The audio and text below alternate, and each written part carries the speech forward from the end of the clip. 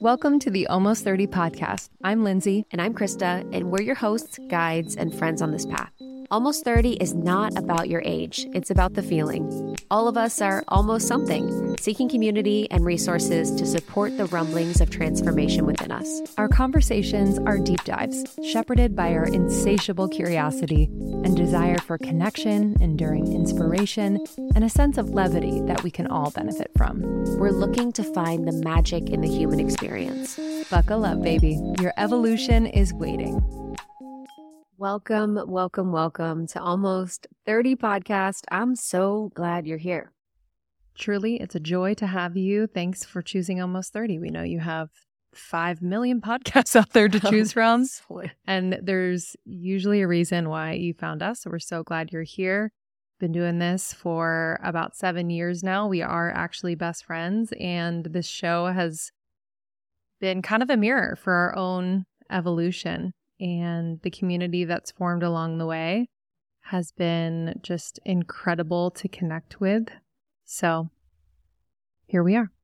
We love you guys. It was so much fun. We got to be with you recently at the class. So Lindsay and I are huge fans of the workout experience called The Class by Taryn Toomey. Natalie Kuhn is another fave with them. They've both been on the podcast, and we got to do community events. So we did one in Los Angeles and we did one in New York City, and it was just really beautiful to move our bodies together.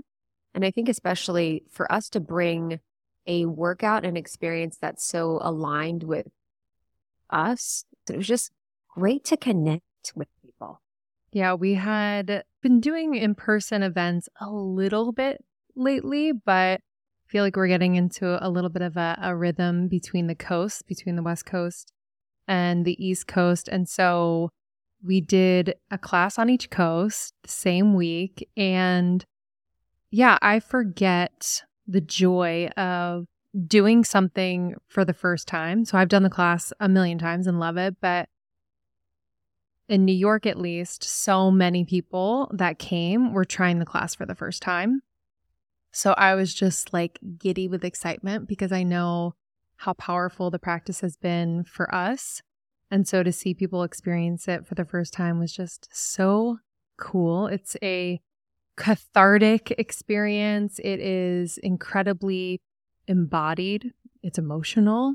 It's fun. It's celebratory. It's very deeply inward at times. So just an experience that I think when paired with just this idea of working out is the best of both worlds. So yeah, the New York crew was very fun. Some people hadn't even listened to the pod, which I also very much appreciated. Hey, nice to meet you. They're like, sorry, who are you? And I was like, absolutely. Yep. I was like, I'm nobody, actually. Yeah, keep me humble. Who are you? That's what I would do. Who are you is the thing. It was very sweet. Typical avoidance. It's so funny. Like, it's like there's like a type of woman that's like older that does that. It's like my mom vibe where it's like, who are you? Should I know you? I've had people say that to me. They're like, should I know you? I'm like, no, you shouldn't. Absolutely not. In our crew, it was so fun. Like, one of the girls that was there, she brought her sister and her friends, and they cruised in from WeHo. And sometimes it can be tight, like with traffic, to get there by 5:30. And so, you know, when you're in traffic in LA, you just come in like in a fucking puff of stress. And so it was funny because they didn't know what to expect. They were coming in a puff of stress. And then we were just moving and dancing and having so much fun. And this girl that came, she was younger. And so she was kind of like the Gen Z lingo, which makes me so happy. She's like, Krista, you are a bad bitch. And I was like, yes, I'm a bad bitch. Like, I was like, full 30s, just like, yes, bitch energy. Like, so funny. I've been taking that with me wherever. But Pixie led it, which was really, really great. And we got to do like a really groovy summer playlist. I think my intention for it was to really celebrate summer and really step into like a pleasure-filled summer with fun and just high energy and just to enjoy being together and moving our bodies, because I think we all deserve a little bit of time off of the self-development, personal growth game this summer, and a little reprieve from all the work that we've been doing, a little reprieve from all the reading, from all the podcasts, except for this one. You can keep this one forever. and just all the things that we've been doing and just like enjoying our lives, enjoying the work that you've been putting in, enjoy the inner work, enjoy the outer work, and just have fun. I think that's a part of it, If we're not actually is. enjoying it, what are we doing here? But yeah, thank you to the class. It was such a blast. In New York, we had a theme around cancer season, not the depths of emotion part of cancer season, but really just that aspect of like taking care of ourselves as like a mother would, So just being like super connected in a way that it's like, what do I need right now? Do I need to have a fucking good time and like close my laptop and go to happy hour? I don't know. But it was more so just that like we can tune in and take care. We don't always need to be at the mercy of kind of the buzz around us at times. And I think in New York especially that can happen. So it was really, really fun. And what's cool is that everyone who came to the class and now you listening are going to get a free 30-day trial of the Class Digital Studio. And they do such a good job. The Class Digital Studio during the pandemic and beyond for me has been so major. I love all of their instructors. I think they do an incredible job of leading in a virtual way. The in-person is unreal, but the virtual really rivals it. And so you can get 30 days free by going to theclass.com/almost 30, theclass.com/almost 30. Beautiful. Enjoy that one.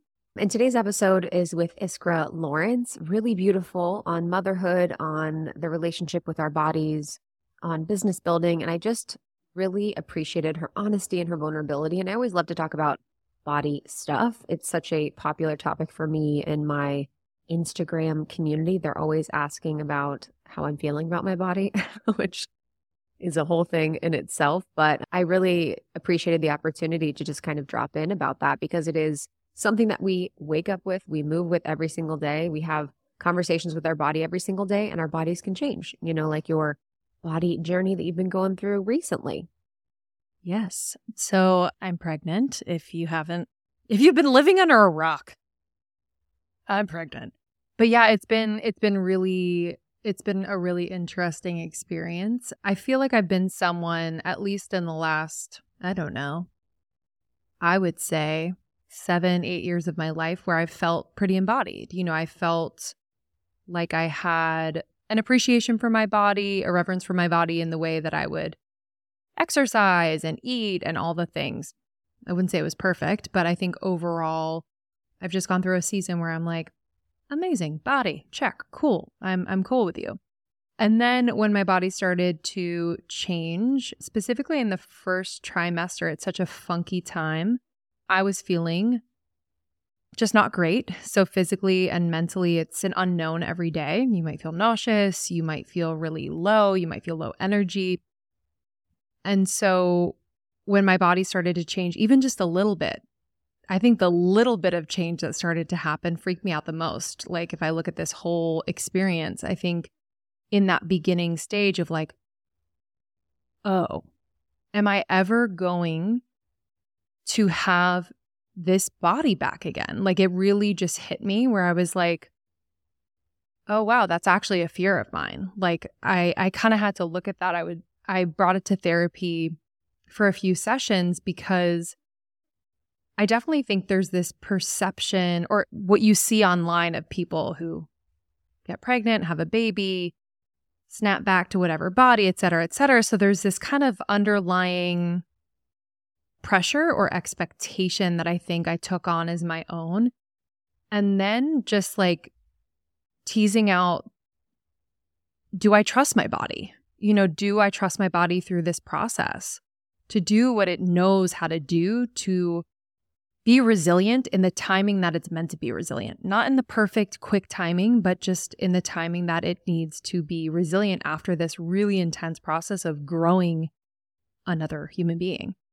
And what my therapist said, which has really shifted me, and it's really simple, but she's like, you will never have that body again.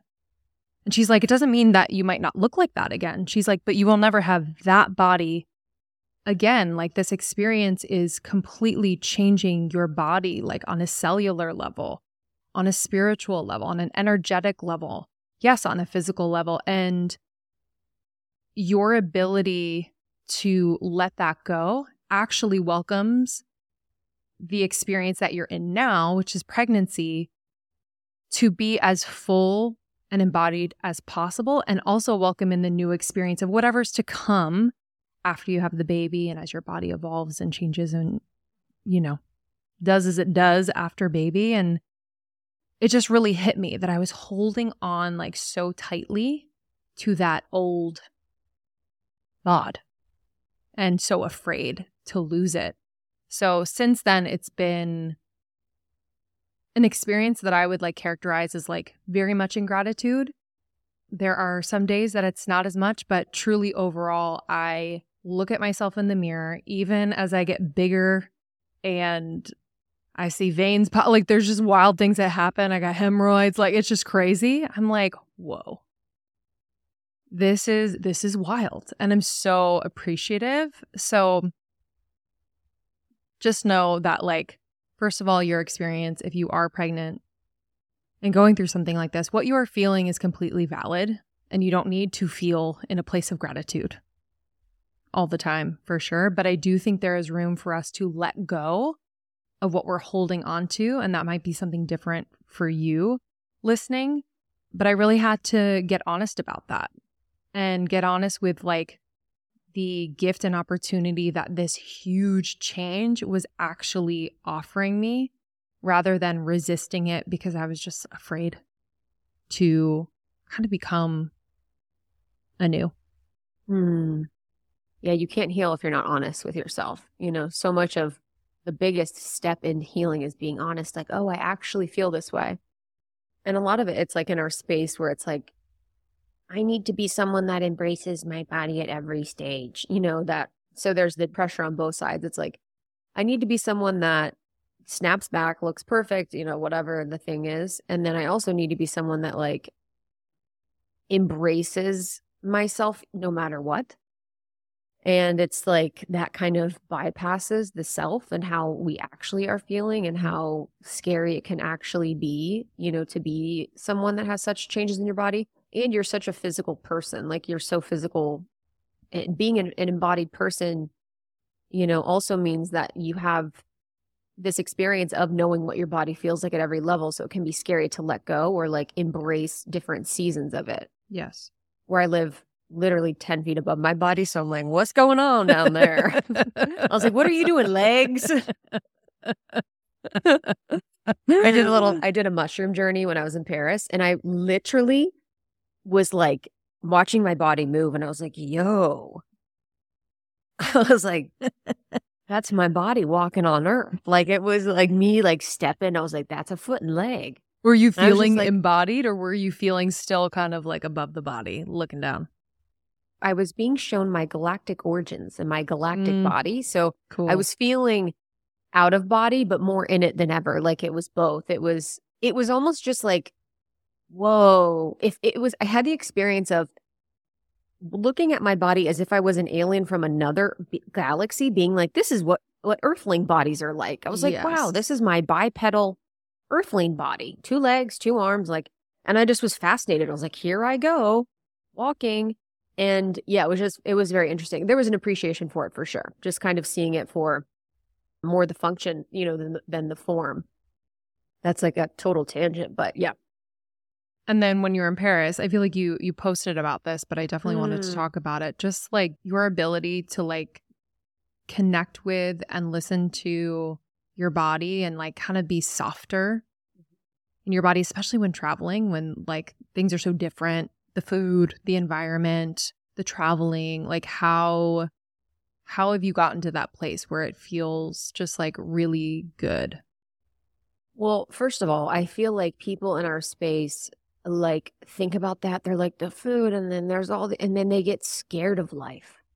It's like, yeah, there's also the delicious food. There's also the experience. There's also the new people. There's also the new environment. So we kind of think about the negative mostly. And it's like, I just kind of roll with it all. Like, I just am like, okay, here we are. We're going to figure out what to eat. Here we are. We're going to figure out how to move.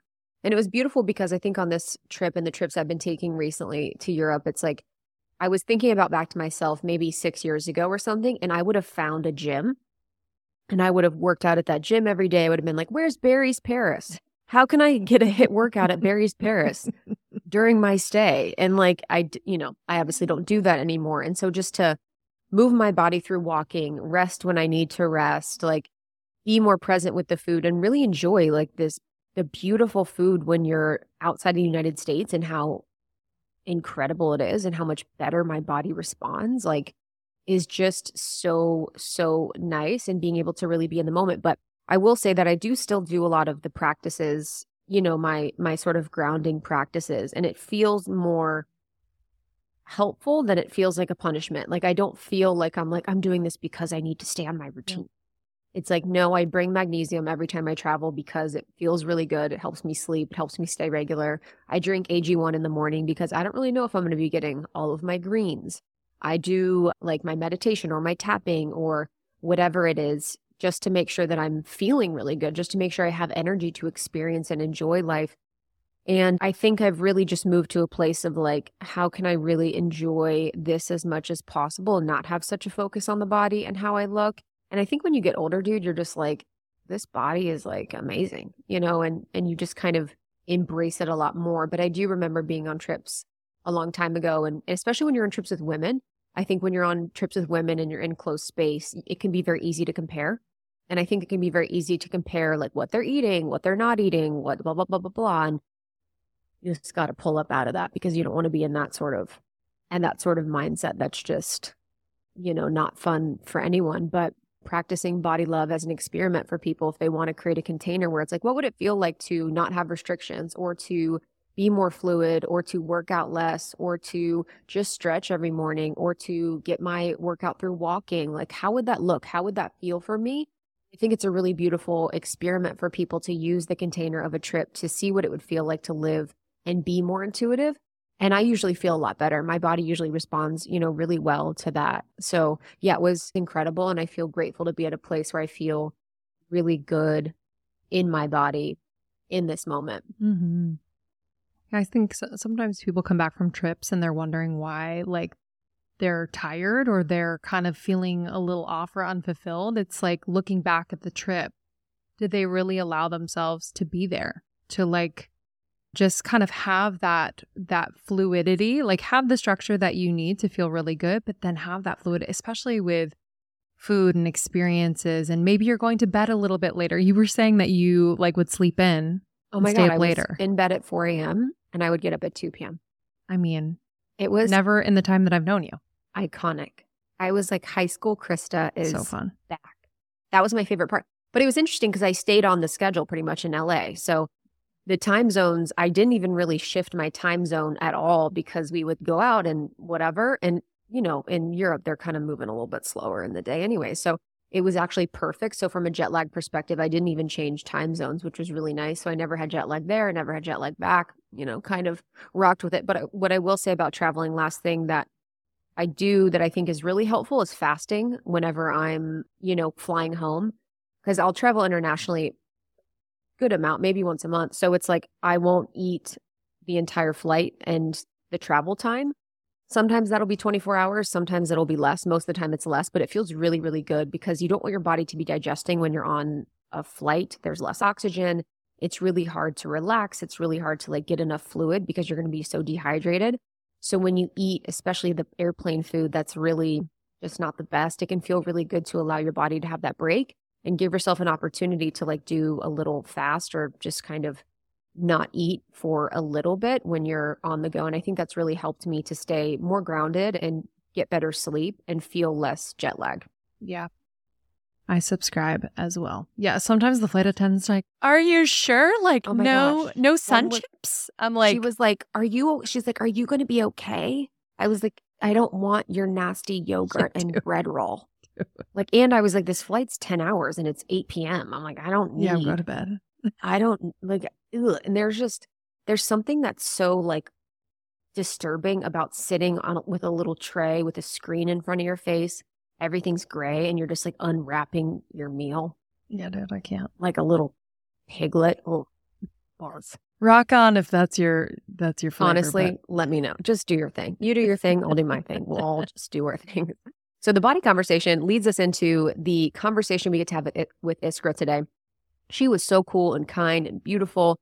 Yeah, and I just had such an amazing time. I felt like this was girls hanging out, and I felt like there was so much value to her story and everything that she shares. And she's such a heart-centered being. So she is a mom as well. So we got to talk a little bit about that, her body journey, etc. And I think you guys are really going to love this one. If you are an Iskra community member, welcome to Almost 30. We're so glad to have you for this conversation together. Mm-hmm.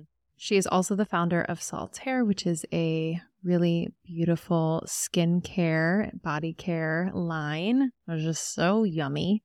But she's incredibly dynamic, very, very real. If you're not following her on Instagram, you must. She is at Iskra, Iskra.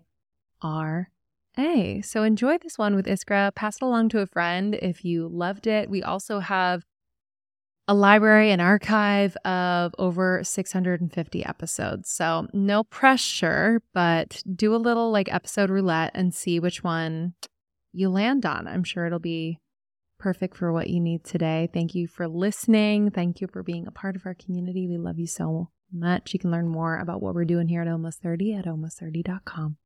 Thank you so much. We'll see you soon. Bye. Okay, I need to introduce you to a revolutionary new app, Superhuman. I have been doing these Superhuman activations every single morning for the last 3 weeks. Let me just tell you, I kind of fell off of my game after I had the baby. Most of my time and energy was going to him. Still is, but I have been able to carve out time in the morning before I get into the swing with him. And I've been doing these activations. I do a lot of the shorter ones because I don't have a ton of time. But let me just say, this is new. Like, this is a new type of audio that are super energizing and really specifically designed to transform you into your future self. So I know a lot of us want to manifest things. I know a lot of us are thinking about planning for the future, but a lot of us feel stuck. And so I've just felt like this has unstuck me in just the most beautiful way. So I've been doing a lot of their pep talks. I've been doing some of their writing activations. This morning I did the 3 morning questions. It was a 7-minute, really vibey writing activation that I love. So I had my journal out. Yesterday I did a pep talk about tackling procrastination. There's a part of me that procrastinates quite a bit. So I love this. I love this. There's going to be an activation for you for this moment, for this day. It's incredibly supportive. So we actually interviewed Mimi Bouchard, the founder, not too long ago. Check out that interview. And we have a sample of one of the activations on our feed. So you can check that out as well.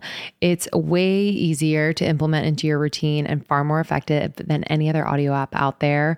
I've just noticed that I'm doing it much more consistently. So please don't miss out on this crazy deal. They rarely do discounts. On top of the 14-day free trial, get over 60% off your subscription for a limited time only at activation.com/almost30. Literally, there is no risk. If you change your mind and forget to cancel after the trial, you're covered by their money back guarantee.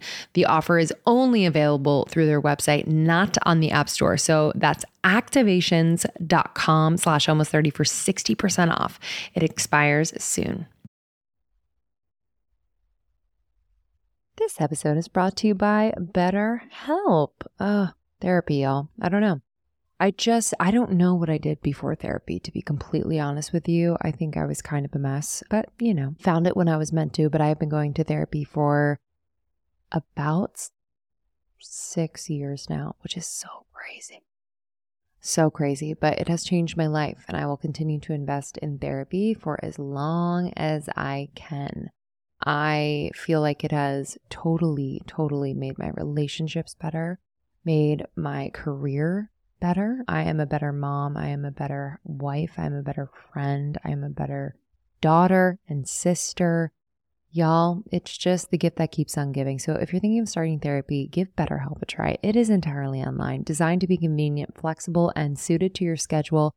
All you have to do This is it.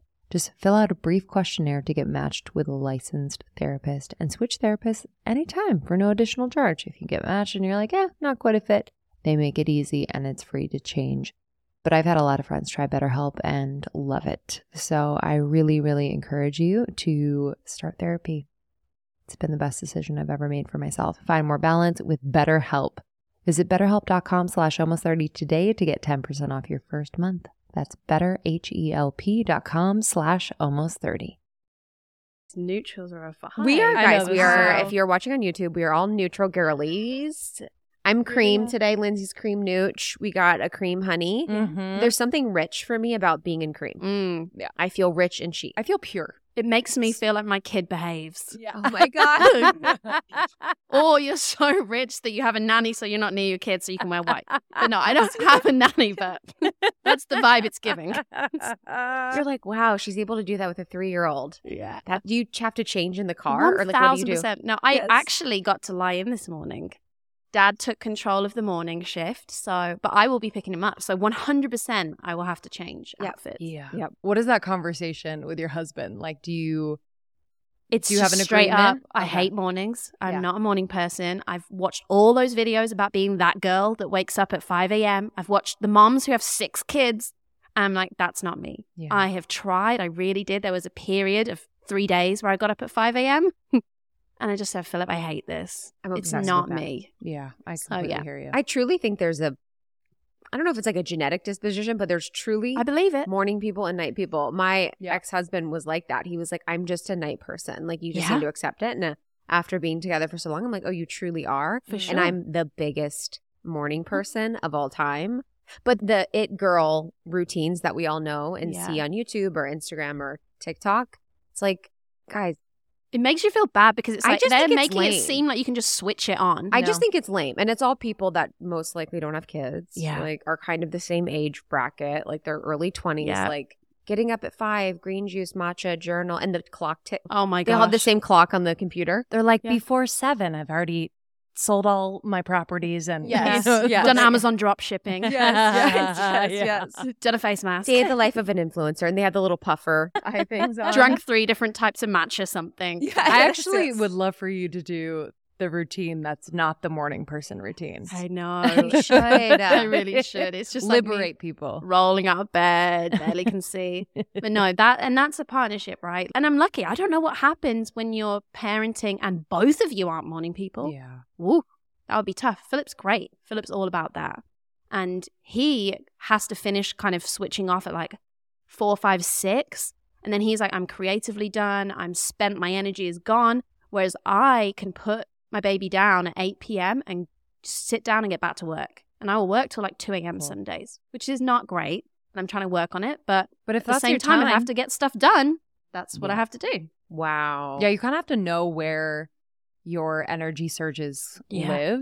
We're working on something right now, and I was like, oh, actually, I can't write after a certain time. Yeah. You know, I'm depleted or whatever, but some people get that zing. I kind of get the after. zing. Totally. 11 p.m., that's me. Oh my Mhm. God. You see me. Well, so Krista leaves her body probably around like 8 p.m. 8. So 7. if we're out, Really? if we're out. If we're out at a Even And at so like I a see her dinner? leave Yes. and I'm like, we But need New to York is nighttime. Dinners are like at 10 p.m. I wouldn't even Oh, do we're that in fi- New York. Me and my husband have a new thing where like 5 if is good. dinner's past 7:30, we don't go. Yeah. That's enough. Which is It's a not good boundary it to have. hasn't always been us, but Yeah. I'm like this feels so much better. Your Good for you. digestion. What's going on, y'all? You guys are eating at like 10. I'm like, how are you sleeping? No, we'll be out at dinners and I'll be like, ha, ha, ha, ha, like life of the party. And then something will switch. And I'm like, You disappear. Are you Yeah. a ghoster? disappear. First of all, I'll leave. But Okay. second of all, I'll leave my body. So my Got body's you. there, but nothing's happening. She's Like- just kind of looking around. She's like, I'm done. Yeah, I'm like, I'm done. I'm like looking Just for my starts drinking looking the for my cocktail and escape. it's dribbling down. Yes, yes. Or I'll just start to Wow. be like negative. I'll be like, yeah, this dinner sucked. Mm. You know, like, I'll start to be like a little baby that can't like handle it. Wow. So have you always been accepting of yourself and your process, or was there ever like a part of motherhood or your journey now where you're like, I need to be this way. I need to be different than what I am? I think I've always had that perfectionist like desire, right? Being a Virgo, being an only child. And it's funny because since becoming a parent, so many things have clicked. I hate disappointing people. that's because my parents' form of discipline was disappointment.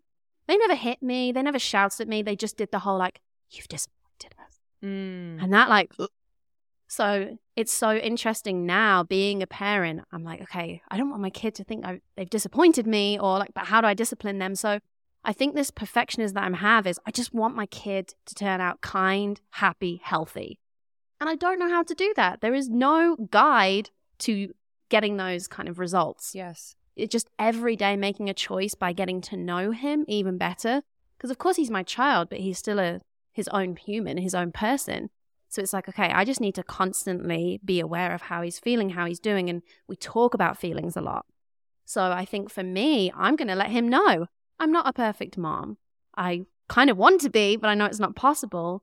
But let me know how I'm doing, How are you feeling? We try to at dinner nearly every night. Me and my husband will be like, how are you feeling today? How is it like? And we do it to each other and we do it with our son. We like include him in those very kind of adult, deeper conversations. So he feels valued and hopefully he'll be able to talk about his feelings and his emotions. Yes. We recently had a conversation with Dr. Shafali, and this sounds exactly like, that conscious parenting approach where, your child is an individual and also a soul that came here and chose you. And it's not about controlling them. It's not about making them into what you want them to become and being so protective of how they get there, but rather, getting to know them. And that controlling is tricky, right? Especially if you're in a public environment and other parents judge you. Of course. Yes. That's one thing. I've even caught myself as a mom judging other people. And now since becoming a mom, it's definitely like,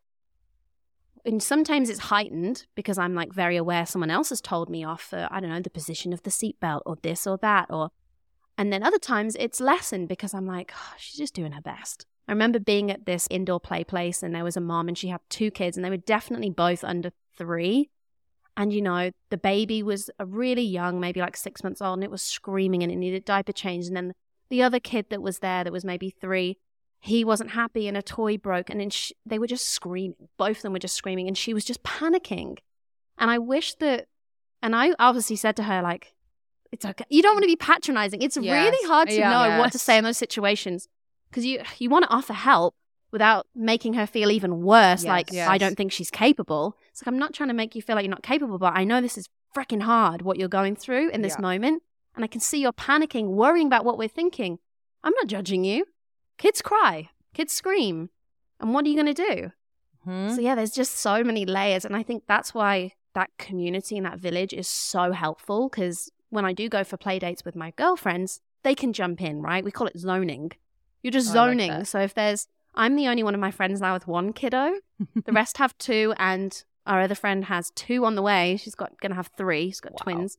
So it's like we love hanging out with each other because it just takes the pressure off it all being on you and just that judgment from other people. It's like, no, I'm here with my tribe. Yes. Yeah. What is that zoning? What does that look like? So it's like some of us could be sat down and maybe like I'm on duty and there's like 5 of them running. Got it. So we let other people like sit and chill and enjoy. And then someone will be on like, okay, I'm zoning the 5 kids. Or someone will be like, I've got the left side. Or just so you, or like the playground, there'll be blind spots. So maybe you have to split up and make sure someone can see the kids. Yeah. There's like one playground in Austin. And the way it's laid out, you have to like run under the playscape. So it's like one of us kind of has to be on one side and the other one has to be on the other. In case my son has done this, he was just climbing up a ladder one day and he was high. I want to say he was maybe like 12 foot in the air and he just turned his body around and jumped off.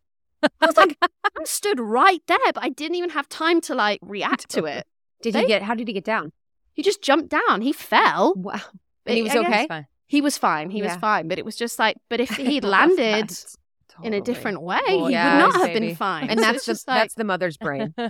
You know what I mean? You're like, he was fine, but what if? Well, for sure. A dad came straight up to me. He was like, wow, I'd be like praising my son for that. That's so brave. I wish my daughter jumped off him. I'm like, no, you don't. What a ridiculous thing to say. That's a horrible thing to wish. Right? You're like, just let her be. My friend Shalina Ayana, Rising Woman, I was talking to her the other day. Her and her husband were over.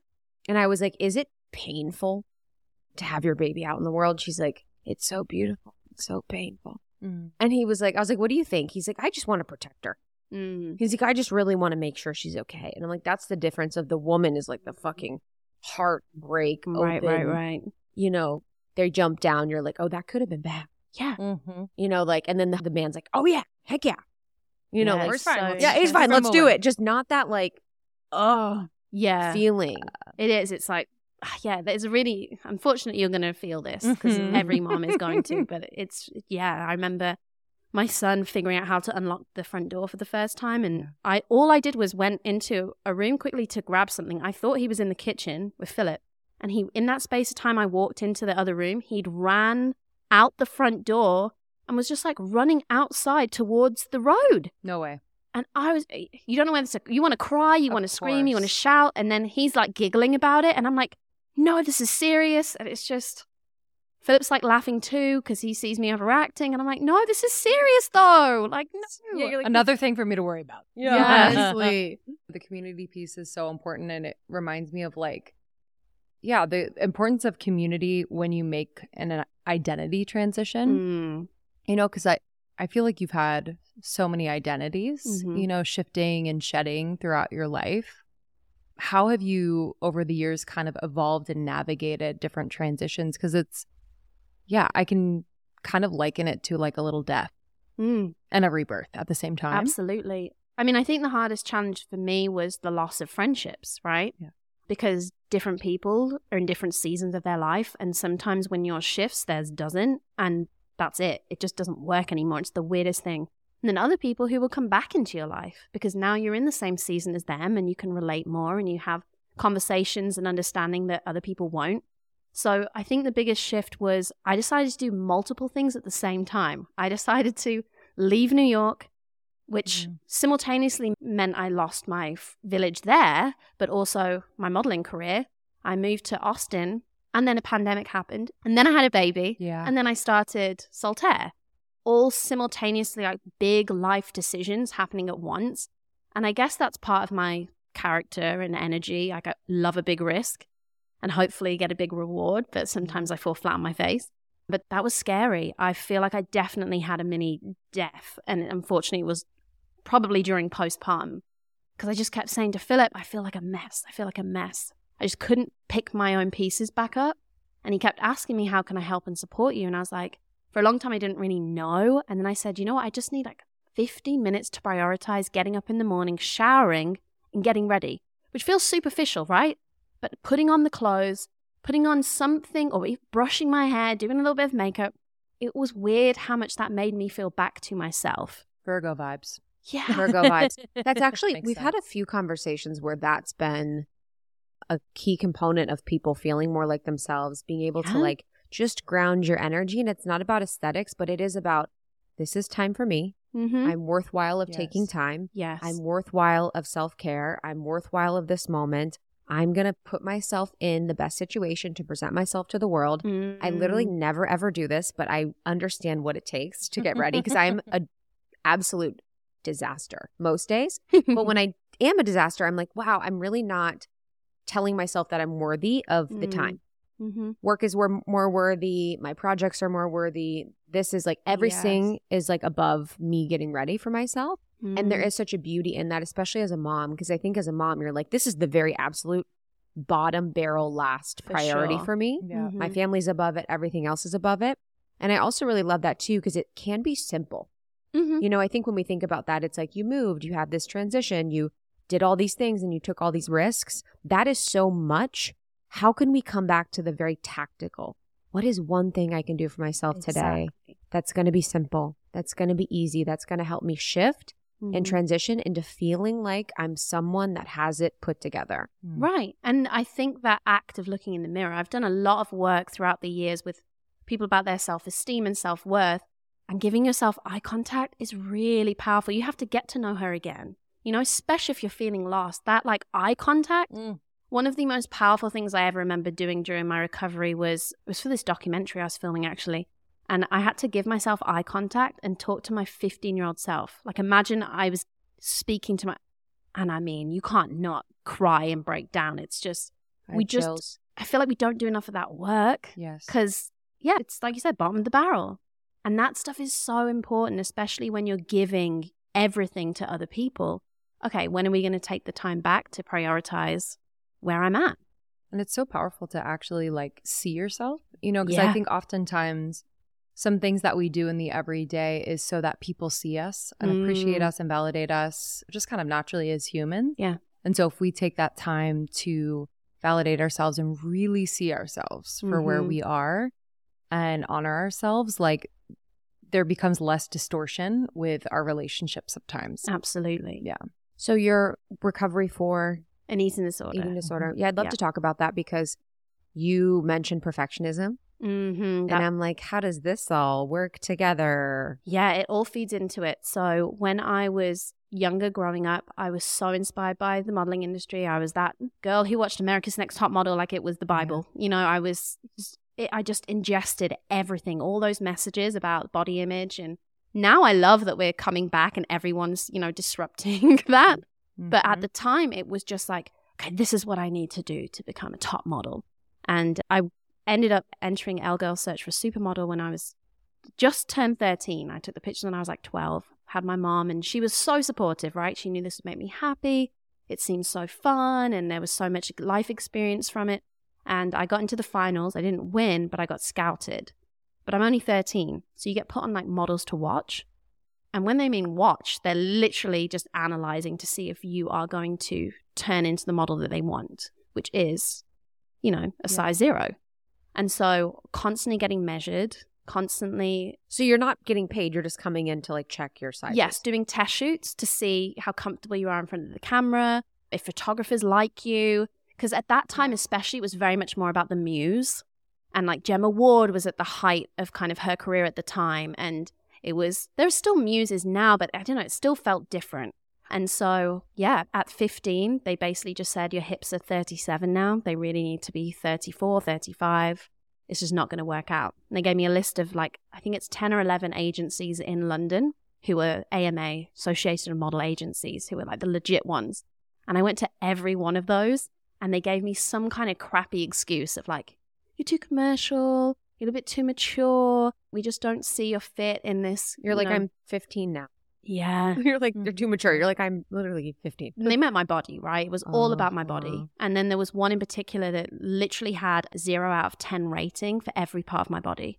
And it was right there on the sheet. Wow. I got to see it. 0 out of 10 for skin, 0 out of 10 for hair, 0 out of 10 for size, teeth, everything. And I remember I got like, I don't know, like a 6 or a 7 for teeth or 7 for teeth. And I was like, what's wrong with my teeth? And then I ended up getting Invisalign. And it was completely unnecessary because when I went and got the Invisalign, they were like, we've measured your teeth. They're 98% perfect. Why do you want Invisalign? I was like, I have to get Invisalign. Yeah. It's just everything, right? I was literally told that I was a 0 out of 10. And the only way to improve that was these physical things that I should do. And where do I get the information from that? Those ridiculous magazine front covers that are like, lose 20 pounds in a week. Just do the maple syrup diet like Master Beyonce. Cleanse, baby. Master Cleanse, Atkins. Yeah, that was our high school. Master Cleanse and Atkins. Yeah. I remember my friend's mom did Atkins and she smelled so bad. Because it was like ground beef and like bars. I did Master Cleanse in like 9th grade. I did it too before prom. Like fainted or something. Yeah. Like it's just. I did Master Cleanse and I think I put on weight because I was like, I can have maple syrup. So it was like half maple syrup. Right. And how lucky are we that our body isn't lifetime damaged from Oh, I mean, mine I probably is. My know. metabolism from all the diet pills and Yeah. all. I mean, it's crazy. Yeah, I remember ordering the diet tea Oh, yeah. at one point and I ordered it on my parents' card. And then whatever they did, it was like a reoccurring charge. And it was so expensive too. It was like $80 a month or something. And my parents were furious. They had to shut their whole card down and account because they just kept on taking this money for this tea, which was basically just green tea. Yeah. Which I didn't, it's disgusting. I wasn't even going to drink it anyway. Yep. But yeah, the amount of things you try and do. Oh, yeah. My dad bought me my first diet pills when I was like in high school. Yeah. Really? We were like, my parents were real intense on that. And I remember taking diet. I would be in class like tweaking Wow. because I was on speed from when I was Did like they have 14. negative experience about their body growing Oh, yeah. up? Did they? Both of them. Not, oh, yeah. Yes, in their own journey and way. But it was like being fat was the ultimate fear. Yeah. Ultimate fear. Yep. Like it was like, and they've said that many, is the ultimate fear. I guess that I'd be rejected, or they probably perceived that they were unlovable by their parents, and then it kind of just passed on. Right. And yeah, it was wild. But yeah, I remember kind of being supported in my like diet weirdness. Oh, of course. Absolutely. The lean cuisines, you know, the like light and fit yogurts, the like Weight Watchers, all that kind of stuff just was like normalized. Yeah. I'm glad we're at a point where everyone can be open and talk about that and hopefully allow that younger generation, because I didn't know when I was in my eating disorder that I had an eating disorder. There was no resources and no one talking about it. Yeah. At that time, it was MySpace. But who knows? Yeah, what there was people were even weird talking about. anorexic, like Anna MySpaces. Do you There remember that? was. Yeah. And Oh, then yeah. Tumblr as well was And a whole awful. community of Oh, people yeah. that would support each other with like tips on eating. Yeah. What Yeah. did your disorder look like? It just looked like restriction. Yeah. And it looked like running consistently like 5 to 8 kilometers, having eaten barely anything. And just that whole mindset of like, calories are the most important thing. That's Yeah. all I care about, that I need to burn more calories than I'm consuming, and I can't eat these. Or if I do, then I have to make sure that I burn it off. And there's a lot of disordered thoughts and a lot of body dysmorphia. So looking at my body and bearing in mind I'm probably like a US 6 to 8, maybe, if that's 6 at that point, and just pulling my flesh back and wishing my body was slimmer and thinking that I was huge and disgusting. And having a friend, weirdly, I was also in a negative relationship at the time, right? I had a relationship from the age of like 15 and a half to 21. And he knew where I was with my self-esteem and body image. And I think that happens to a lot of people who are going through a mental health struggle or a body image struggle. They sometimes find themselves in relationships that feed off of that too. Because it's a great way for people in a relationship to control you, to manipulate you, to play on those insecurities that you have. So he 100% made me feel like no one else would ever love me. And he kept saying models are just pieces of meat. So his like respect for me was like so low. He kind of really made me feel like I wasn't able or things weren't possible. So luckily I met this crazy best friend who lived in London, and she was like, you just need to dump him and move to London and come live with me and we'll party every day. And I was like, oh, It's like the beginning of a movie. Yeah, and Let's do it. literally, well, I think I cried myself to sleep for maybe a year, and then I was like, yeah, this isn't right. There's got to be another way to do this, you know? And then he also had anger issues, and it was just like stupid shit. Like if the remote was too slow at changing the channel, he would like throw the remote, spit at the TV. Wow. And I'm there like not trying to laugh, but then also like, oh my gosh, let's hope he doesn't do anything to me. Sure. So yeah, it got to the point, and when I told my parents, they cried with relief. And they were like, we didn't want to tell you to dump him, but we really wanted that for you to figure that out for yourself, because we didn't want you to push us away and resent even more. Yeah. So yeah, when I came back to that house, put all my stuff with my mom in a black bin bag, and then called him and said, you're never going to see me again. Let's meet at this coffee shop breakup. And of course he said, I'm about to propose to you. I'm going to change. I was like, you have 5.5 years. You're definitely not going to change. I moved to London. And that's exactly what we did. Me and Frankie partied 3 days a week, every week. Iskra and Frankie, that is a true movie. It was so much Like, fun. come on. We'd be like laughing so hard we nearly wet ourselves. Just that time in your life. Yes. And she was, you know, she was crazy in the sense of like, I love the word crazy, because I think crazy is just someone who is so unapologetic themselves that other people don't understand them. Yes. You know? So me and her had this wild time, and I actually then saw the way she spoke about her body, and I would call her out. And then it was one of those moments of, if I don't like the way she's speaking to her body, that's the same way I speak to my body. So it was like this kind of moment, that aha moment, right? Speak to yourself like your best friend. So we kind of went through that together. We got the Louise Hay books that were about affirmations, and it seemed ridiculous at the beginning, but we were kind of going through that journey together.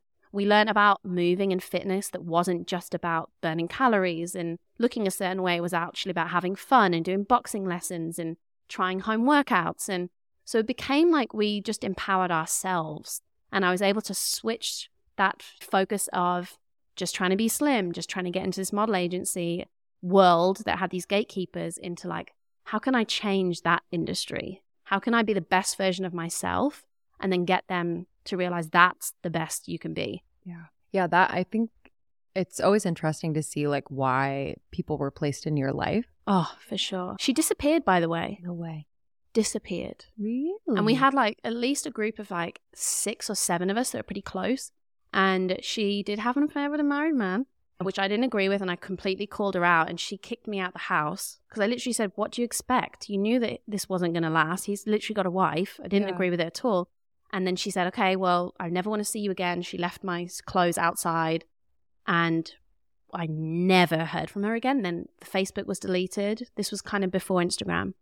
And no one ever saw her again. This is the shadow side of crazy. Isn't that There you wild? go. Yeah. 100%. I think someone did find her recently. So this is 12 years later. I think someone did find that she's dyed her hair and looks like a completely different person and may have found her, but crazy, That's right? wild. I know. Wow. But kind of cool. I'm like, you know Yeah, what? I I vibe love with that. it. She disappeared. Go, Frankie. No one dude. can disappear. No one can Honestly. disappear. I know that is kind of iconic. You know? She's now Fran. It's like, you could not find me or be with me. Yeah.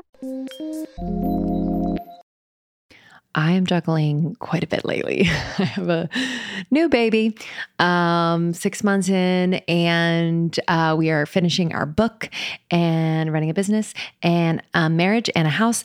And it's just a lot, but everything is all good and just my dream, but it's a lot. But I have found that if my health routine is on point, then everything runs smoothly. And one huge piece of that routine is my supplementation. And Symbiotica has just always been a constant in my routine. If you haven't heard of Symbiotica, they're a health and wellness company that does everything with intention. I mean that from the bottom of my heart. Like, I know them. Sherveen has been on the podcast many times. I just have seen how passionate, how incredibly intelligent, how dedicated he is to creating products that are clean, plant-based, without toxic or harmful chemicals, which we need more of that in the world. So let me just run you through what I'm taking. I take the vitamin D3 K2. It's the liposomal form. I just squirt 12 little pumps in my mouth every single morning. I also take their B12. I'm also obsessed with the liposomal vitamin C. I have these little packets. Whether it's winter or whatever season, it's obviously great for immunity, but it also is amazing because it has biotin, one of nature's most beautifying ingredients. So I've seen an improvement in my skin, hair, and nail growth as well. I do have mom brain, but I'm doing my best to just support my brain health in any way. So for brain health, focus, and memory, I really love taking their liposomal magnesium L-threonate. It's an innovative form of magnesium that is able to cross the blood-brain barrier. It supports brain health, mood, immune system function, and overall well-being. It's incredible and tastes amazing. It's like this yummy vanilla cream flavor. That's the thing with Symbiotica products. They taste unbelievable. So it really makes taking all of these supplements so easy, so yummy, and I actually look forward to it. So if you want to give Symbiotica a try, there is no better time. Right now is the time. Symbiotica.com, CYMBIOTIKA. Use our code almost30, 20% off site-wide. So major. And then when you bundle and subscribe, which I highly recommend because you never want to run out of anything, you're going to get an extra discount. So just do it up. Symbiotica.com and use the code almost30 for 20% off site-wide. So how does this translate, the body journey where you have the eating disorder, you're in the party phase, you had someone that was a toxic relationship. Where were you able to kind of turn a corner with it? I think it's because I surrounded myself with the supportive people that saw me for more than just my size. I even started dating this guy that was much older. I didn't know at the time, but anyway, I managed to check his ID and was like, Did he lie? 1973. Literally. Did he lie? He didn't lie outright. He just goes, oh, I'm like the same age as David. And David was 31 and he was like 39. Oh my God. I was like, that's not nearly the same age, but okay. But you know what? His kind of elderly energy, he was just very supportive and really taught me, to love my body, be proud of it, and just saying that everyone is unique and different. And weirdly, he really empowered me. But I also think I just put myself in an environment that was just about being your best self. I think there was multiple people on similar journeys to me, and I came out of a toxic environment into a positive one. And then modeling industry wise, I was able to get the balls to just cold call clients and undercut agencies and get these bookings directly. Wait, what? Yeah, I just hustled a little bit. Wow. That's so sick. Yeah. Give me an example. So for example, Tesco's, it's Yeah. like the equivalent of Walmart-ish. Yeah, I basically was like, do you need models? And they came to me direct instead of going and getting agency models. Because they save money too. They save money. They loved working direct with me. I kind of, obviously looking back now, I should have had a contract about the usage because they're still using those photos. Oh my God. I'm I have sure. so many friends like that where they're like, I'm on Yeah. that fucking thing still. Still. Even you were on, Lindsay's on stuff still. You're But like, dude. it enabled me to go back to that agency and say, hey, I have these direct clients. I'll give you 20% if you sign me. So that's what I did. I That kind is of so played baller. the game. And I was lucky because there was a new booker and she was a curvy Black woman. And I will say Black women have supported me so much throughout my career, and they even support Saltaire in such a beautiful way. So yeah, she came in and she was like, I believe in you. I want to see the change too. Let's do this together. Wow. And she worked and she fought really, really hard. And she signed girls that would have never been signed unless it was for her. And she took those risks. And as soon as you get in the door with a reputable agency, and Models One is one of the best in the UK, then it was like, okay, it's go time. I just have to get in the room, convince the clients, and do my job really well. Because there's one thing, I had to fight so hard to get there when I was on set. You best believe I've never complained on set, ever, even to this day. I will stay late, I will go overtime, I will shoot quicker and faster, and because I knew that this didn't seem possible, and I was told that I would never be able to do it. Mm-hmm. So doing it, I'm just so grateful. I have a shoot next week for Macy's. I haven't shot for Macy's in maybe like 5 years. Mm-hmm. And I'm like hype. I'm going to be on there like the most bubbly person. Like, how can I impress these clients? And I always tell models this, it's not booking the job, it's rebooking the job. That And that partnership was- experience. Absolutely. I mean, I worked with Aerie for 7 years. I had a PR company say, except for VS Angels and stuff, no one was giving out 7 years worth of contracts at that kind of price point. So yeah, that was just a testament of me that like I've worked so hard to get here. I'm going to make sure now I'm got my foot in the door. Yeah. That I do everything I possibly can to stay here. I guess That's what huge. what is like the nuance of being someone who people want to work with? Like, what did you not realize, especially in the modeling world, was important? Because people are like, well, you just have to be beautiful, and then you Like, show what up on makes a set. good model? That's a tricky discussion because there's boundaries, right? Because essentially, it sounds dull, but you want to be the easiest model to work with. Yes. Which sounds Yeah. boring. But at the same time, you have to have a boundary of not having people take advantage of you, which often happens in the modeling world. What really shone a light on me was being in the agency and overhearing a discussion saying, that bitch was late, or that bitch da-da-da-da-da. I'm going to put her in a middle seat with a flight change for that job. So agents, you have to kiss ass. You really do. And hopefully you get on with your agency. And that's the main thing. Leave the agency if you don't get on with your agent. Find a different one. Because that's the most important thing ever, is the relationship you have with your agents. And luckily, even though they were scary at the beginning, my New York agents were like best friends. They were like family. So I had that trust and that relationship with them. But I also knew, damn, if you cross them, they're going to make your life difficult. And when that client calls, Macy's calls, and they ask, which models do you have available next week? If you're in their bad books, they're not going to say your name. They're going to say Amy's name because she's so sweet and is easy to work with. So it is, unfortunately, playing that political game a little bit. That's like number one with modeling. You do have to be nice. You do have to be easy. You do have to get the job done when you're on set. There are girls who refuse to wear certain clothes, and you just can't do that as a model. Yeah. You also don't want to talk badly about the clothes. You really have to be that sweet, nice clothes hanger, which sounds awful to say, but that's where I was able to balance that with social media, where I was vocal, which actually I got told off for over and over again. Like when I stuck my middle finger up to the trolls, my agent called me. He was like, remove that video right now. You're going to ruin your career. And so I know I still had that ballsy thing in me that I was like, Yeah. I think my audience is going to like this. So what was the story behind that? Yeah. It was ridiculous. Someone commented that I was the reason that the healthcare system was effed up, and to put down my McDonald's and put down my chips because I was promoting obesity.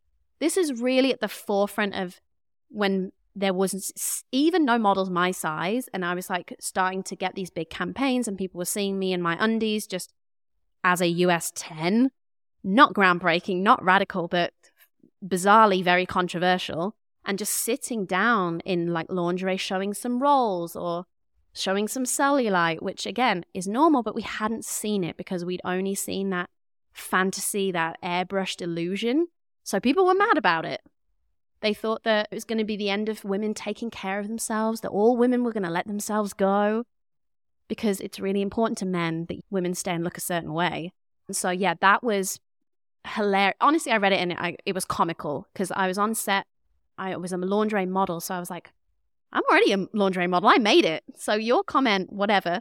So I had chips on set and I was like, hey, could someone film me? And I just did a slow-mo, like eating the chips and giving the middle finger. And it was, I know, it brought me so much joy that I knew it would bring other people joy. And so, yeah, I said, you know what, let me leave the video up, give it 24 hours, let's see what's happened. And it went viral. Had like 800 million views across the world. Wow. Yeah.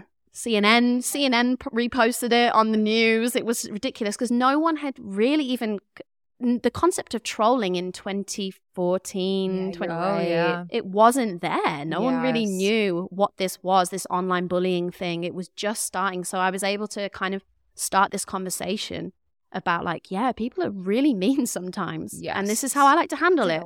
Yes. I mean, 2014, I had just gotten on Instagram. So were you on Instagram? What, or Facebook? Yeah, this is Instagram. 2012. Okay. I like started Instagram. Whoa. And it was just the pictures of my food, right? Totally. And cute dogs or sunsets. You're like, what's in my on fridge? vacation. With that filter thing. Oh my gosh. Mine, I looked like I was on fire for half of my photos. I know.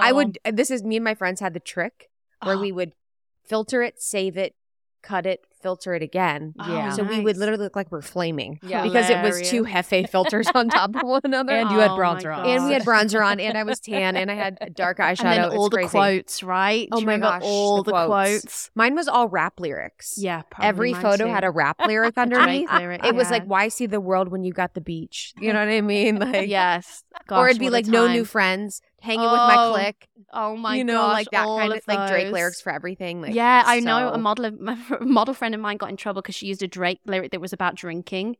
It was like drinking for my accomplishments, and her agency called and said, "You need to remove that. It makes you look like an alcoholic." I mean, relax. So if you have 800 million people seeing this video, then people are saying a lot more cruel things. Right? I mean, or no? No, honestly, not really. Okay. I feel like the one that shocked me was on Twitter when someone posted an airy photo. And I was like sat down, twisting. You could see some rolls. It was very normal. And it went viral. And it was one of those accounts called like @bitch.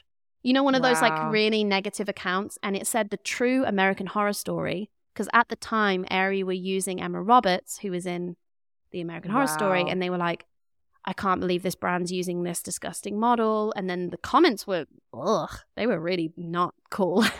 And yet, that was like 5%, 95% were like, but this is what my body looks like. This is what I want to see. This is how I want to be marketed lingerie. So honestly, sometimes that controversy, and I think you probably know that being in this industry, is what creates change. Like the controversy, having that conversation, having that moment. So I do feel like if you're at the forefront, you're probably going to have to deal with some negative shit, but it can lead to positive things. Did you know that, like, in the moment, or how were you dealing with that whole... It was weird. In the comments, especially. Yeah, I didn't even know what viral was. I'm sure that the word viral had been passed around, but definitely people were like, wow, how did you go viral? I'm like, it's not about doing it. It just happens to you. And I remember being 25 and having 70,000 followers, which was still a lot from a girl from England. And then by December, so it was 3-4 months, I had 1 million followers. Wow. It was like 100,000 new followers a week type of thing. It was crazy. And I didn't know what that was going to do for my life. And at the point, I never made a penny from Instagram. I wasn't doing this thinking it was going to help my career or make money. I was doing it because I had these amazing women commenting back and feeling that they could relate to someone who was the image of what they were being marketed, which again had been like this fourth wall, right? They'd never had access to the models that they were constantly told that they had to look like or be like. And I was there saying, I'm the model. I'm not perfect either. And I've struggled with an eating disorder and I struggle with body image disorder. So I think them being let in broke that down for them.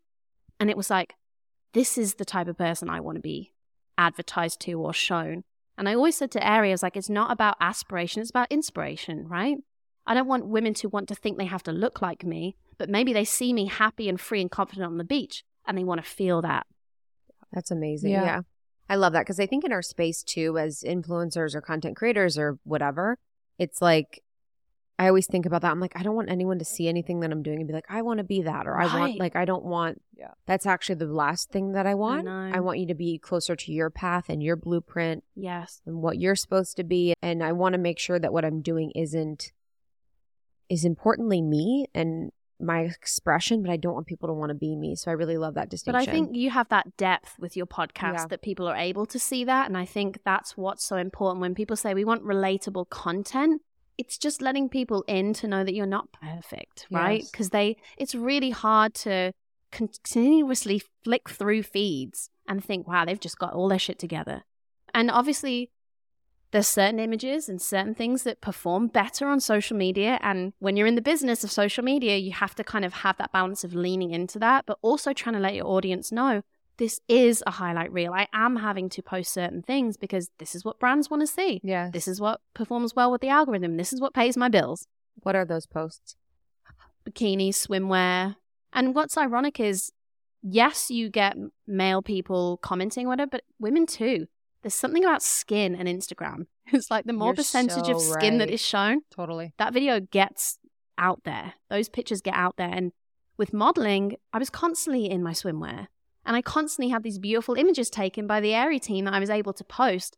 So that is much harder than a mom in the middle of nowhere who's in the freezing cold half of the year. How's she going to post a cute bikini picture every single day? right. So I noticed that on mine even. Like I have a small following, but it's like my stories. It's like 4 times my views if I've ever done. I've probably done bikini in like 4 times.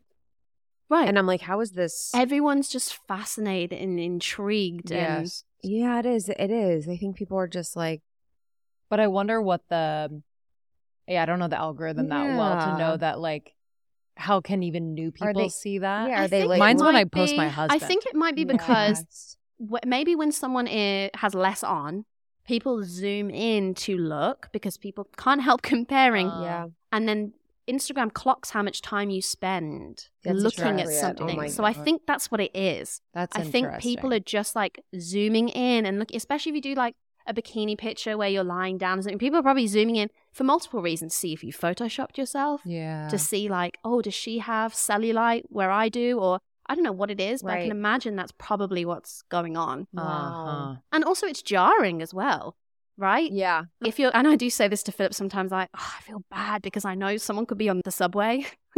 You know, someone could be on the subway and then like my big ass pops up. And they're just like trying to take a commute to work. And I'm like, oh my gosh, that's why people unfollowed me today. They're just opening their page to show something to their mom. And they're like, oh yeah, my God. You know, and I'm so like unbelievably confident wearing swimwear, wearing my lingerie. I just can't get it through my head that to some people that would be jarring.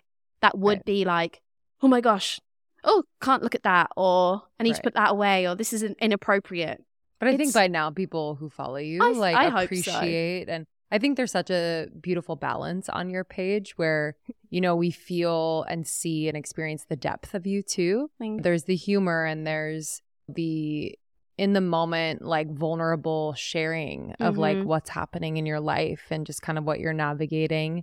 But then also like just the honoring of your beauty and just like beauty in general. Like I think I really respect people. We interviewed someone yesterday who I feel very similarly about because there's not this like deprecation. You know, I appreciate deprecation, but I'm like, I really love when people own like how beautiful they are. And you can feel the resonance of it. Sometimes you can feel it and you're like, oh, that feels a little weird. But like with you, I just feel like it's empowering to me.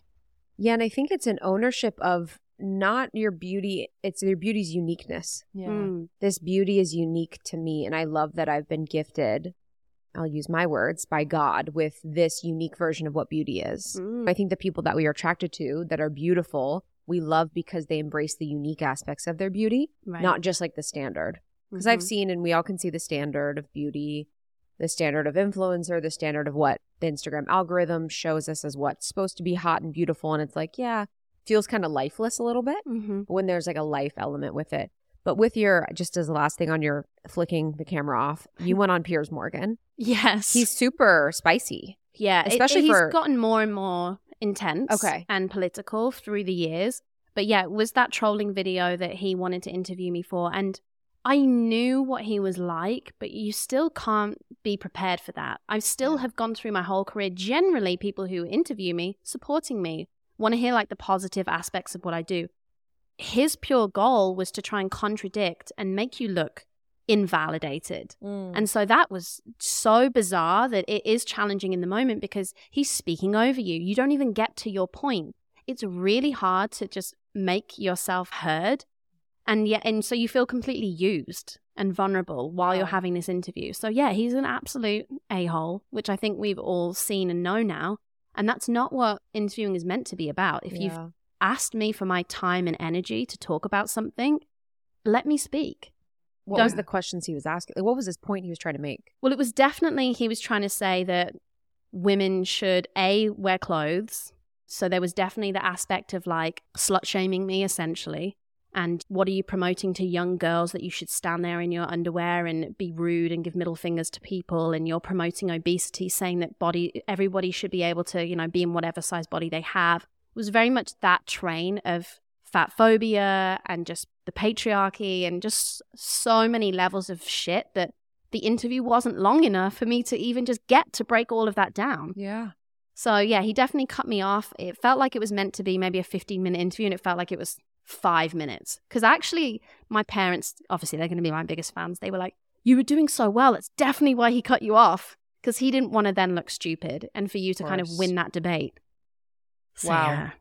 Yeah, and that takes a lot of, I mean, for you to, I'm sure you've had like media training in some way or another. Yeah. But I mean, to be on live television with someone who is so bulldozing, it's like how to hold your own. Did you feel like, did you walk away from that conversation feeling like you did your best to hold your own? Or were you like, oh, I can learn from this? And definitely felt I could learn from this by honestly just saying no in the future to moments like this, because I just felt like it didn't benefit the way I hoped it had, because the conversation wasn't even allowed to go there to make progress. So it was like, that was pointless waste of energy for me. Yeah. And he just pissed me off. And so it definitely just taught me to have boundaries. Not every interview is maybe going to be a positive one. So yeah, just protect your energy and don't allow people like that to use you, because he was using me for his own benefit, right? To have a controversial conversation. That's not what I was trying to do. Yeah, there's a part of me that really seeks to have people, I'm like, if they would only understand. Yeah, you want to convert if I say them it in the right way, you know, like I've it. had to really be present with that part of me, that little girl that's like, okay, if I only say it differently, if I only say it the right way, if I only say this one thing, if I only say it in this way, if I'm only nice enough to them, if I'm, you know, that's kind of like, okay, how can I get them to understand or see? Someone like that doesn't want to understand or see you. Absolutely not. It's actually Have you their goal. experienced Not a that part in of the relationships too? Oh my gosh, my intimate relationships, that was like me just like going insane. Like, okay, how can I only say it nicely, if I'm only more in my body, if I only open up my heart, if I only say it in this way, if I'm only less mad, if I'm only just going insane, and you're like, you can't be heard by someone that doesn't want to hear you. I would love to know if men experience that same thought process. I don't know. I don't know if they do, because I don't know if they grow up being told to be brave, and girls get told to be perfect and sweet, polite, and nice and polite. Yes.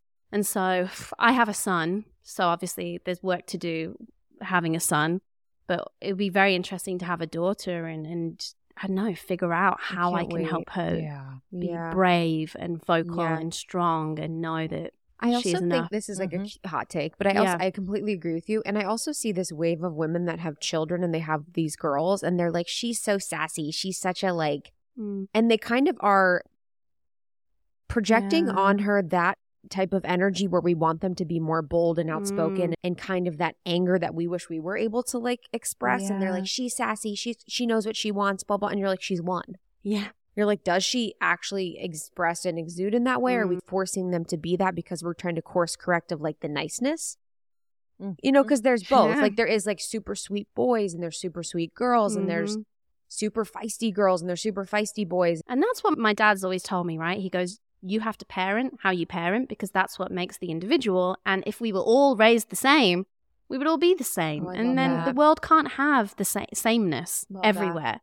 So I agree. And I think what I hope for is that as females, just like this podcast, just like the communities that we're trying to build, is we shift the perspective that appearance is our main currency, right? Mm-hmm. Like generally, I know until I did a lot of work, the first thing I thought when I saw a woman, saw a friend, saw a new acquaintance is I wanted to compliment her on her appearance. And I've had to unlearn that because that shouldn't be the main currency which we give to each other and that we praise each other for. So that's something that I hope just as a female community, we can just that one little shift could change everything, because men get together and they're talking about their wealth. They're talking about their triumphs and accomplishments and all these other things, or even their sports teams. I don't know. But women, we are definitely just sheltering ourselves by staying in that appearance bubble, which is hard. It's really hard. And I work with my mom through it all the time, because she will 100%, if her friend comes in, has lost 10 pounds. Oh my gosh, congratulations, you lost 10 pounds. What did you do? You look fabulous. Mm-hmm. Little do we know that friend could have been sick and ill or, you know? Yes. I guess what's an example, like how you've changed how you interact with like your female friends or community when you first see them or meet them? Definitely. I mean, I try and avoid appearance-based, like literally physical things. So if you're still struggling, obviously talk about style, talk about clothing. That is sizeless and very neutral. Expression. Mm-hmm. Yeah, expression. And then complimenting my friends for things other than obviously the way they look, right? Telling them and giving those affirmations that they are creative, they're so hardworking, they're an amazing friend that is the life of the party. These aren't exact quotes that I've said. I know what you mean. They're good. I'll take it. Yeah. I accept that. Or sometimes even commenting on like someone's energy when they walk into a room. And also checking in with them, seeing how they're feeling, because sometimes it could be conflicting. But yeah, I think that's a really good reminder. If you hear your friend talking about themselves in a self-deprecating way, you nip it in the bud. Not in a mean way, like, you shouldn't be saying about myself, but you're just like, well, I actually think that you're phenomenal because you just took a ballet class. Like, how brave of you to go in there and do that. Yes. So it's just that kind of language as well. Yeah. I like to always note progress that they've made, where it's like, oh my God, remember a year ago when you were here and you were talking about this, and now we're here and talking about this? Because that's the most important. Like, it's like, I can't see myself clearly, you know, and so I count on my relationships and the people in my life to help me see clearly. Yeah. Like, help me see what I can't see. And I think with women, it's like, how can we really bring that element within our relationships of like, I'm so proud of you for everything that you're doing. This is where you were before. This is where you are now. I was with a friend the other day, and she has an amazing company that's like just so baller. And I was like, what are you doing this week? She's like, I've got a meeting with Walmart and Target and all these things. Like, that's so fucking insane. Yeah. Carly from Beekeepers. Natural. I'm like, that is so fucking insane. Yeah, I know. Like, when we first met, you like were selling this out of like at farmers markets. You had quit a job. You know, I'm just like, that is insane to think about, because I love when people do that for me too. You're for like honoring, because you can just like get in your zone where you're like, emails work, and then you can't pull up. Yes. So doing that for the people that you love. But I think the community is such an important component. How has your husband impacted your self-confidence? That's a good question. He's one of the first emotionally kind of intelligent alpha males I've met. Wow, babe. I know they exist, yes, but I hadn't met one yet. And he was very in tune because he went to therapy, you know, and his friends went to therapy, and they were just these like enlightened men who actually were accountable. And when we kind of started our relationship, it was friends, and we were friends for nearly 9 months, and I really got to know him. And he opened up and he told me all of his, he would call them flaws, but I would just call them parts of him. And he told me about mistakes he'd made in his past relationships. And I'd just come out of a very, very intense, heavy relationship filled with mental health issues, even suicidal thoughts. And I'd given myself to that person and had to receive nothing back for a really long time. It was really challenging, and I felt like I couldn't leave because it was just really scary. So I kind of... It's almost like you're manipulated because you're like, something's going to happen if I leave you. Yeah. And I would get phone calls and be in LA, and they would be like, I don't want to be here. Yeah, threatening. I'm like, I'm about to go on stage in LA. You're in England. What am I going to do? Wow. So that was, I very much from the day of meeting Philip, I was like, I'm emotionally unavailable. yes, I'm single, but I just need to be with myself and just bring back all the energy that I spent in that relationship to myself, because I realized there was so many things I didn't do. Or again, it was a very controlling relationship. So it was like, I couldn't go to certain places, or I constantly got those messages. Who are you with now? Why are you there? Da, da, da. And it was exhausting. So Wow. I wasn't But it's ready. interesting. With an eating disorder and when you're a perfectionist, you have that voice inside of you normally. Right. So when you're experiencing a relationship like that, it's almost like a voice that you're used to. I think that could controlling. be what it is, that familiarity. Yeah. You're like, oh of yeah, I'm used to being control. controlled. Yeah. And you can accidentally see that as someone who cares a lot. Of course. Right? That jealousy, and me and Philip Yes. talked about that from day one. He goes, I'm weird. I don't get jealous. I was like, what do you mean? And he goes, usually I'm sure you've had exes where you maybe wear a certain thing and they're like, oh, I don't want other men to see that, cover up. And you might think that that's because you're so special to them, you can't be shared. And the same thing with going places or being with certain people, it's distrust, right? Yeah. But it can be, you can think that it's just like, wow, he wants to be with me and only me, and he cares where I am all the time and who I'm with. No. So Philip helped me unlearn that, to the point of, like, he said, most of my old relationships, I have had girlfriends and partners who are a little bit insecure, and they thought I didn't care because I didn't check in or ask them where they were or be worried about who they're with or what they were wearing. I was like, this is so interesting. So it was definitely night and day. And it was something to get used to, because I could literally go on a work trip for 3 days and I didn't need to text him back. And he would never ask me who I'm with or what I'm doing. So I was like, oh, wow, I can be in a relationship and feel free. So that was just like, blew my mind. And still know that I'm loved and I'm wanted and needed. It took a while and we were friends. And then when I realized, wow, is this what it could feel like being in a relationship with him? Because I was just so scared to go into another relationship and feel trapped again. And so I was like, I think I want to do this. And it happened very quickly from then. It was like September that we started like dating. And I want to say by the end of October, beginning of November, he was like, I love you. You're the one. That's it. Let's be exclusive. I just know. Wow. I was like, wow. And so when everyone says like it's easy when you meet like the right person, like, it really does feel easy. And all those questions I've had in previous relationships where I've been having those sleepless nights thinking, I wish he was more like that, or I wonder if there's someone out there that would do this differently, or I wonder if I would feel, I don't have that self-doubt, that voice anymore. What's something that he has seen in you that you didn't see in yourself, but that you've now embraced? Oh, that's a really good one. He just reminds me like how powerful I am and the impact that I've had. And I think sometimes being in this industry, you constantly need wins, or you constantly need that validation from the outside world of like, oh, Iskra's still getting magazine covers, or she's still doing that. And he's very good at reminding me the impact you have had is everlasting. You might have felt like you were just a drop in the ocean, but it created a ripple. And he said, look, these agencies would not have these boards. They would not have these models on their boards if it wasn't for you.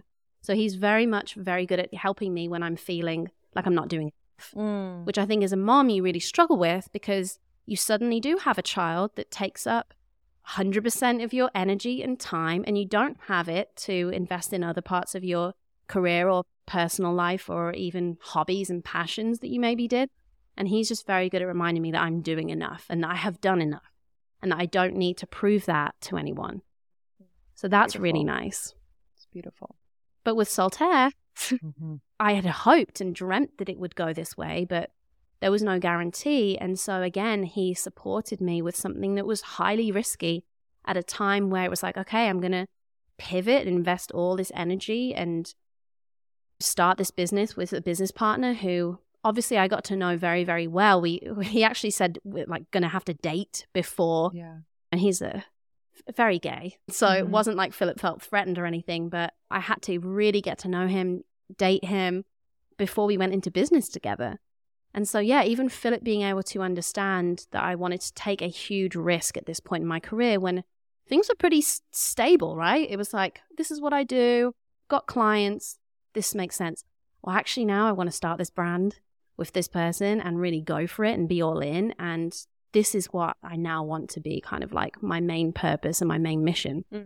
So yeah, he supported me along that journey too, which is, I just feel great because it's everything. Yeah. It's everything. Unfortunately, I've had friends who were doing one thing. I had a girlfriend who was modeling in her local town, and she had a stable income, and she got married, and they were about to have kids, and they had dogs, and they had a house. And then one day she said, I realize I actually do want to do acting again, and I really want to go for it. I want to move to London and pursue it. And the marriage didn't work.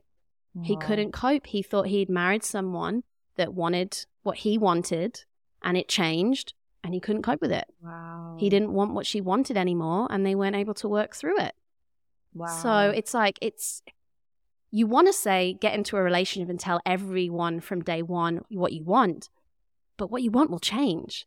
So it's really finding a partner that is not just going to accept where you are when you start dating.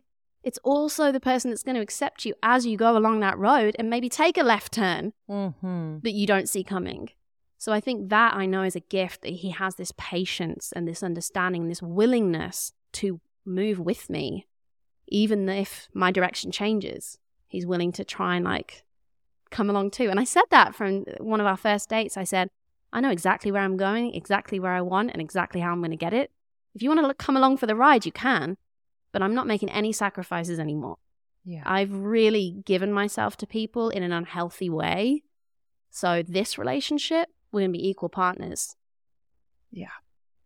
Yeah, that's so important. And I think for especially the masculine to allow the feminine to be, just so in her flow and in her creativity and take the in wheel, her intuition right? too. I think sometimes the masculine can have that logical, it's beautiful, have that logical approach. And that's so helpful at times to have that structure and that perspective. But to also just kind of witness the feminine just kind of do her thing and be like kind of in awe of it is, I think, so special and so key. So I'm happy for you. Because not everyone has that, And I think it's so important. So with Saltaire, what inspired you to really make that pivot and make it, your priority? It was like I was saying, when I was really lost in that kind of postpartum moment and figuring out what I needed, I was getting sent tons of PR packages, tons of cool makeup brands, skincare brands that were innovative, that were fun. I would open the PR box and I'd be like, wow, they're really thoughtful about their sustainability or their ingredients. And I'm like learning something. And then I went and bought my body wash, and it was just plain old simple stuff in the white bottle, in the white plastic bottle. And I was like, this is really uninspiring. Yeah. And I was like, there's nothing more special to me than doing those moments of self-care where I'm putting on my lotion, having that time where I'm connecting with my body. I'm literally touching my body. When I don't have that, I feel disconnected with my body. So it was definitely, when I was speaking to Phil about what I needed, it was like, I need those 15 minutes to get ready. I was like, you know what? I want to be excited for that too. Or I want it to be an experience. I want it to be a spa at home. And so as I was kind of like mulling that over, I had a friend, Juliana, who's in PR, and she was like, I know you've always wanted to create your own brand. I'm really close friends with Ben Bennett at the center. He's an incubator. And he had this same kind of vision that there was this white space in body care, that it was not fresh and innovative or super like thoughtful with ingredients. And at this time, TikTok is just starting. And you're getting all these new content creators that are just everyday people working in Chick-fil-A, coming home and talking about how they smell good. It's so interesting. It was like this simultaneous shift. And I was like, people really care about skincare ingredients right now, but it hasn't really filtered into body care. Like people haven't really focused on what they're putting on their body, but they're becoming aware of it, and they're going to need a brand that helps them understand that and educate them and feel good about that. So yeah, we concepted Saltaire. Saltaire is that moment of peace, that moment of escape, going to a tropical destination with our fragrances that for a long time people were leaning away from fragrance. They wanted clean, to the point of it's like clinical and boring and like, where's the self-expression in? I see fragrance as a way to dress myself every day. Like when I walked in, the first thing you talked about was like, wow, you smell good. Smell good, baby. But that's fragrance. Fragrance tells a story, and it 100% impacts your mood and how you feel about yourself. It absolutely does. And so lavender, boring. There was just all these boring fragrances. So my business partner's Thai. You know, we talked about how there was these Eastern Asian bathing rituals, and it was so indulgent, and it was like, can't we make that more accessible, more affordable, and bring that to this market? So yeah, we leaned into fragrance, and I said to him, it just has to be this moment of peace. That's what I want to find. That's what I want to give. That's what I need. And so Soltaire is having your toes in the sand, having the skin kissing your skin, and having the waves crashing around you and breathing in the salt air. And it's that like breath in and that intention and those moments that are just for you. It doesn't have to be a big moment. It's literally just a moment for you. And Soltaire is that peace that I've found, obviously, with my body after all these years of this journey. And it's the peace I hope every person finds when they can literally stand there on that beach and not be worried about what other people are thinking about their body or what they're wearing or anything like that. It's just that quietness. And so that is really what the products hopefully bring into people's homes. And I'm seeing it, like the reviews. And we got a girl and she was just in her bathroom. She's a college girl. And she was like, I'm be honest, I'm struggling with depression. And I'm not going to say this is going to cure it, but I bought these products. And when I used them, I felt like I was in a distant, positive, happy memory, or I felt like I was somewhere I wanted to be. And it helped me just like reset my whole kind of mindset for the day. And I was able to start my day feeling invigorated, feeling like fruity and juicy and positive and happy. I was like, oh my gosh, this is like more than I could ever hope for anyone to make. I was like, do I cry? I was like kind of crying, but she was also being comical. She was also like, Iskra, if you ever stop making this pink beach body oil, I'm going to come for you. So she was like a really impactful, deep personal video, but at the same time, it was like joyful and just like, yes, we're on the right track. People get it. Yeah. People get it. They get what Soltaire, the importance of it, and the hope that when you see that bright, colorful aluminium bottle, it's going to bring you joy. It's going to remind you, let's take those 5 minutes. You deserve it. That's that sensory experience. And I think with brands, more than anyone, getting so many brands sent to you, and yeah, there's a lot out there. I think for me, it stands out when you can feel the intention of a brand. And I think is the most important part, because there are people out there that are just pumping out products and brands and being like, let's try this, let's try this. But when you start from a place of just deep intentionality, I think it shows, and it's for the long term. Right. You know, and that's why I didn't take those licensing deals. Oh my goodness. All that my agents wanted at one point a few years ago was me to take these licensing deals. I got offered everything. Gym equipment, clothing, nail varnish, just sticking my name on something. Yeah. And I was just for like, anyone listening, that basically means like if you have a big following, you could white label your name on everything, and you're basically licensing products that someone else is doing. Yeah. Someone else is manufacturing them. You really don't even potentially know what's in them. So many people do that. Yeah. I mean, look at Jessica Simpson. Yeah. I will say that's a great success story of licensing. She did that with her shoes? Yeah. Shoes and bags and all that. Whoa, I didn't know that was licensed. Wow. Yeah. Wow. It's licensed. She's a build. I know. So she's like a very good example of that. Crazy. She's like the best example she of was that very working early out. with that. She was very early. And no with one did that. shoes and bags then. And home. Wow, she's home too. Bedding, everything. Okay, let's stop. Yeah. Just keep it with shoes and bags. Let you guys keep creeping everywhere. Yeah, so that's a good example of it working. And, you know, I've had people say they'd prefer to do that, right? Because then they don't deal with all the things that go behind it. And I've obviously met female founders that have completely self-funded and then had to raise and go into those venture capital rooms and just tell me it is hell and say you are so lucky that you went that incubator route and don't have to deal with that. And part of me had this ego of wanting to do every single thing from scratch and it just being me and me never sleeping and this girl boss. And the first thing Ben said was, he goes, the girl boss movement did such a disservice to women. You do not have to do it all, especially when it comes to business. Like, it's really hard, and there are going to be people that are going to be better than you in different areas of your business, and you're going to need them. Yeah. So it was just like allowing me to listen to someone. It wasn't patronizing. It came from his experience of being in the beauty industry for 35 years and me realizing he's going to help me actually do this on a scale where it's going to have impact. And I'm not going to throw the next 10 years of my life away really 24 hours at the back of my garage trying to, I don't know, create a formula. What? Like, that's really tough. And there are women who do it and they succeed, and absolute props to them. It blows my mind. It's phenomenal. But, you know, I have a newborn baby. I want to have the time. I want to have the boundary and still nurture my relationship. I don't want my marriage to end because I've married my business. So I think there's just so many things to discuss. And I hope that anyone listening to this knows that like you don't have to give it all up to succeed in business. You know, I really don't want anyone to think that they have to literally destroy every other part of their lives to prove that they did it all by themselves. Like, try and get help. I think a lot of women we speak to, whether it's friends or podcasters, it's like that hesitation to outsource, that hesitation to delegate, that hesitation to invest in various parts of their business so that they don't have to be run ragged. And it's so worth it. And it is hard, you know.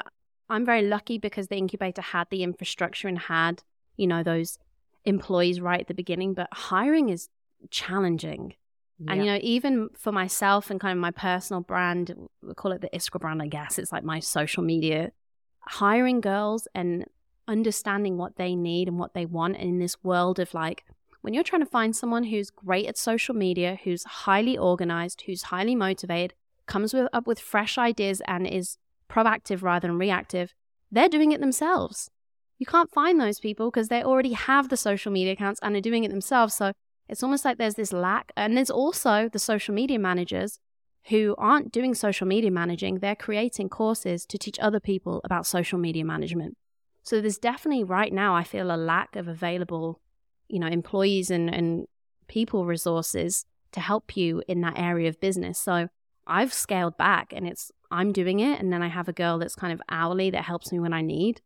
But it's been interesting because with Saltaire, everything's really well managed. And I don't know, people on our team just get it. They know what they're doing every single day. But I've had so many struggles hiring people to get what I do with the personal side of things. Because if they're doing it, they want to do what you do. Yes. And you don't really want to hire someone that wants to be you. Yeah. Because there's a weird energy. It's like, I want you to be an expert I want you in your zone of genius. Yeah. In support of me. Yeah. And my mission and my brand. It is a funky town. Yeah. It's a funky town. Yeah. And you know, especially if it's like an assistant role, it's temporary. No one wants to be an assistant forever. They feel like it's a stepping stone and often they treat it like a stepping stone. So sometimes the trust isn't there because you don't know if they're literally going to just tap out. That happened to me. I did have a great assistant and, you know, she gave me like a week's notice and it was like, oh shit. I know. Wow. But I don't blame her either because, you know, even though there's nothing wrong with being an assistant and I think you can gain great experience and I definitely paid my assistant really well, you know, I would have another goal after being an assistant. Totally. So I don't blame them for. Yeah, sure. What would you, if you had a billboard? Oh my You gosh. could say anything to the women listening or just it would say anything to anyone. What would your billboard say? I'd keep it simple. You are enough. Just keep it really simple. That phrase, I know. That phrase has helped me get through so many things. The perfectionism, the eating disorder, failures in my business or my personal life, even just relationships, right? Like the times where I've been sat there and, you know, had a partner that's going through such hard mental health things, he doesn't speak to me for 3 days. I'm enough. Yeah. So I think that's just what I hope for people, because I think when you really feel that to your core, that you are enough, you can show up at any situation and feel like you're enough. Yes. You're enough to go to that, I don't know, new event, new place, new hobby, new gym, and go and speak to someone. I'm valid, you know, I'm worthy. And so that I am enough is really powerful for me. Beautiful. This has been so fun. So glad we could do this in person. Same. Thank you. I'm so glad we did it in person. Yeah, I was like, thank we're you going for to ask coming always over. We have different. to. It's so Yeah. different. I got to smell you. I mean, like I will say that that's a weird pressure owning Saltaire So now. It's like I true. have to smell good all the time. oh, Can you imagine if I showed up and someone was like, ooh, I mean, that's been us lately. We've the been founder of Saltaire I is know, I'm like, B.O. what is We've been happening? stinky girls lately. I don't know what We the need to deal get you is. some deodorant. Send some ASAP, like injected in my veins. It's been Yeah. kind of weird, but this has been such a pleasure. I'm so grateful for you and Yes. so grateful for your time. And I felt like this was like the perfect conversation at the right time. So Yeah. thank you for coming Agreed. in. Thank you so much for having me. Hi, guys. We love you. Thank you so much, Iskra. You can follow her on Instagram. It's at Iskra. It's Iskra. She has over 6 million followers. She has an amazing account. It's just beautiful, relatable, and deep. And then her brand is Saltaire. And thank you to our sponsors for this episode. We appreciate you. You can find all discount information in our show notes. Again, you can learn more about Almost 30, almost30.com. Follow us on socials, on TikTok and Instagram, Almost 30 Podcast. You can find me at Lindsay Simsick. And I'm at ITSKRISTA. It's Krista. Thanks, y'all. We love you. Love you. Bye. Bye.